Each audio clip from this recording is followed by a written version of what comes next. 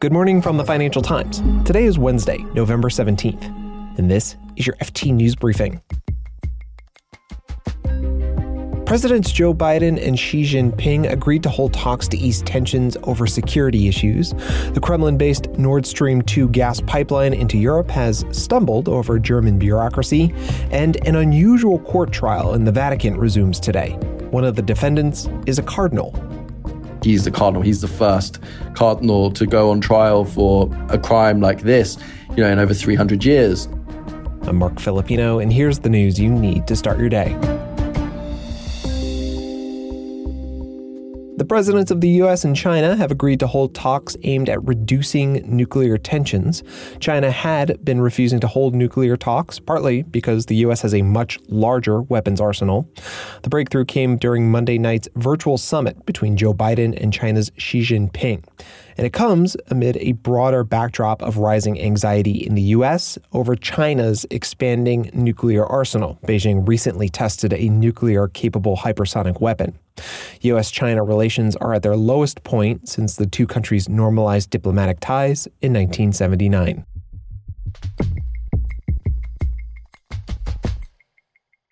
Germany yesterday suspended certification for the Nord Stream 2 pipeline. That's the Kremlin-backed project that would deliver gas from Russia to Germany and elsewhere in Europe and avoid pipelines through Ukraine. The move came as Europe struggles with an energy crisis, and the move also caused gas prices to rise even further on Tuesday. Here's the FT's Berlin correspondent Erica Solomon on why the German energy regulator made the move.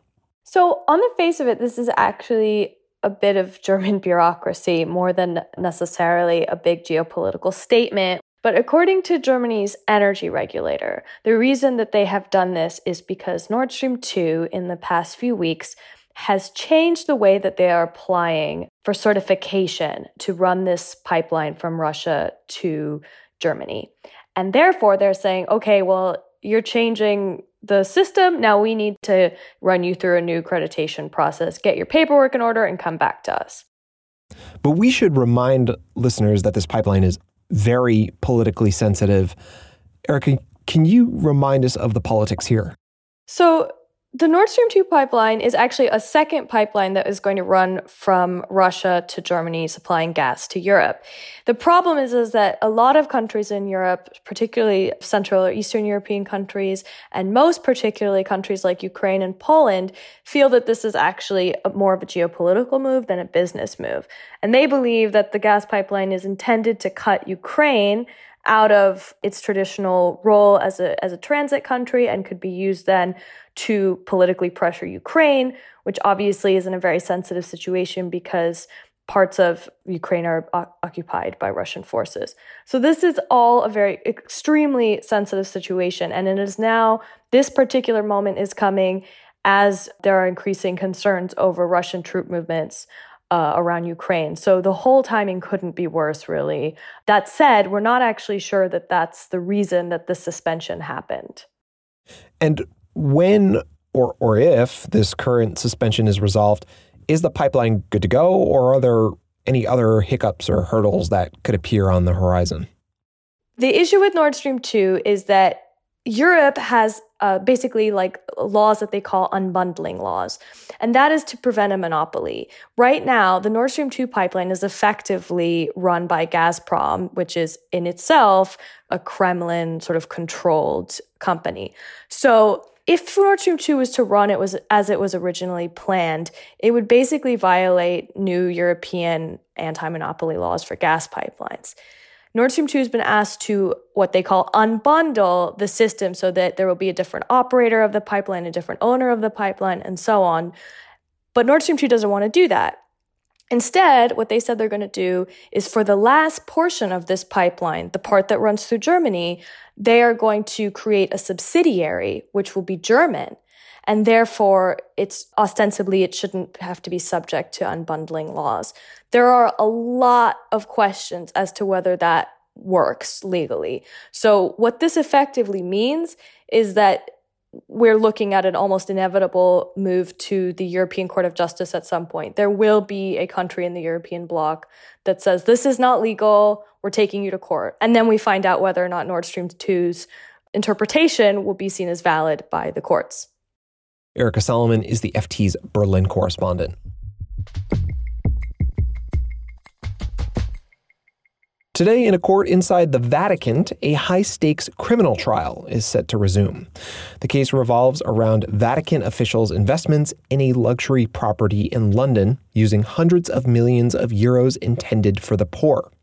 To talk about the story and what's at stake, I'm joined by our Rome correspondent, Miles Johnson. Hi, Miles. Hi. So, first of all, who did what, and how did donations intended as relief for the poor end up invested in a luxury property development in London? This is really a labyrinthine story. It's very complicated and very, very contested. But broadly speaking, there was a unit of the Vatican, which is called the Secretariat of State, which is a sort of central administration office.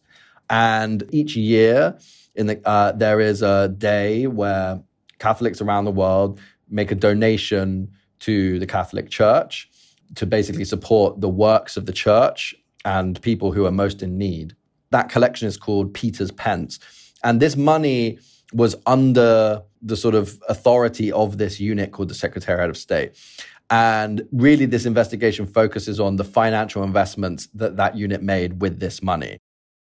And in addition to the allegations that funds were misused, the Vatican also lost money on this investment. How could that happen when London property prices have soared in recent years? That is a very good question. There are multiple different versions of events. There are multiple different protagonists who sort of played different roles in those investments. The Vatican prosecutors allege that the Holy See was defrauded, and that's how they lost money. Whereas other participants argue that the Vatican made multiple mistakes in the way it handled its investment. So we just don't know at this point, and we'll have to sort of wait and see what the trial delivers in terms of being able to answer that question. Now, from a reputational standpoint, Miles, what does this mean for the Pope and the Vatican and the Catholic Church? Pope Francis has been seen as a reforming and to a certain extent an outsider pope. He is someone who was brought in to make some changes, important changes to the way the Vatican had been run. And a really key part of those changes has been the management of the Vatican's finances. And so Pope Francis has a lot of sort of political capital invested in the idea that he is going to reform those finances, bring transparency, bring good governance to the way in which these assets are being managed. And so what the outcome of all of this will be quite important for his reputation as a reformer. So really, what are the possible outcomes here? At this point, it's just really too early to say how it's going to play out. Obviously, the highest profile defendant is Cardinal Becciu, who was one of the most powerful men in the Vatican, a very close ally in some ways of Pope Francis, effectively sort of the Pope's chief of staff. He denies any wrongdoing. He says that he's committed no crime at all. He's always acted in the interests of the church and always managed responsibly any, assets which have come under his authority. And I think what happens to him will be the deciding factor in this trial. He's the highest profile person by far. He's the cardinal. He's the first cardinal to go on trial for a crime like this, in over 300 years. What happens to him will sort of, I think, decide the outcome of how people see this trial as having an effect on the church overall. Miles Johnson is the FT's Rome correspondent. Thanks, Miles. Thank you.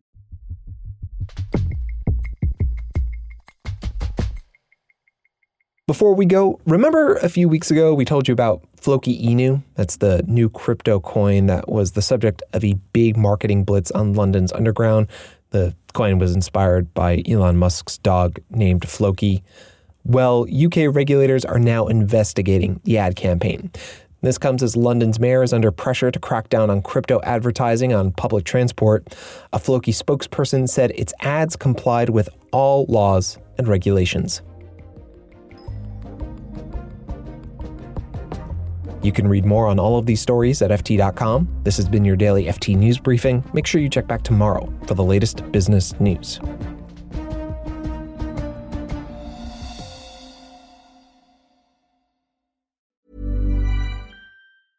Hi, this is Janice Torres from Yo Quiero Dinero. From a local business to a global corporation, partnering with Bank of America gives your operation access to exclusive digital tools, award-winning insights, and business solutions so powerful you'll make every move matter. Visit bankofamerica.com/banking for business to learn more. What would you like the power to do? Bank of America, N.A. Copyright 2024. Here at Bellingcat, we get to the bottom of things. From a global crisis to an underreported event, we find the facts using publicly available tools and resources, uncovering what is hidden on and below the surface. We connect the dots using social media posts, satellite images, and public records, and empower others to do the same by sharing how we do it. The ability to do so is only made possible by our readers, supporters, and community members. Care to join us? Learn how at bellingcat.com.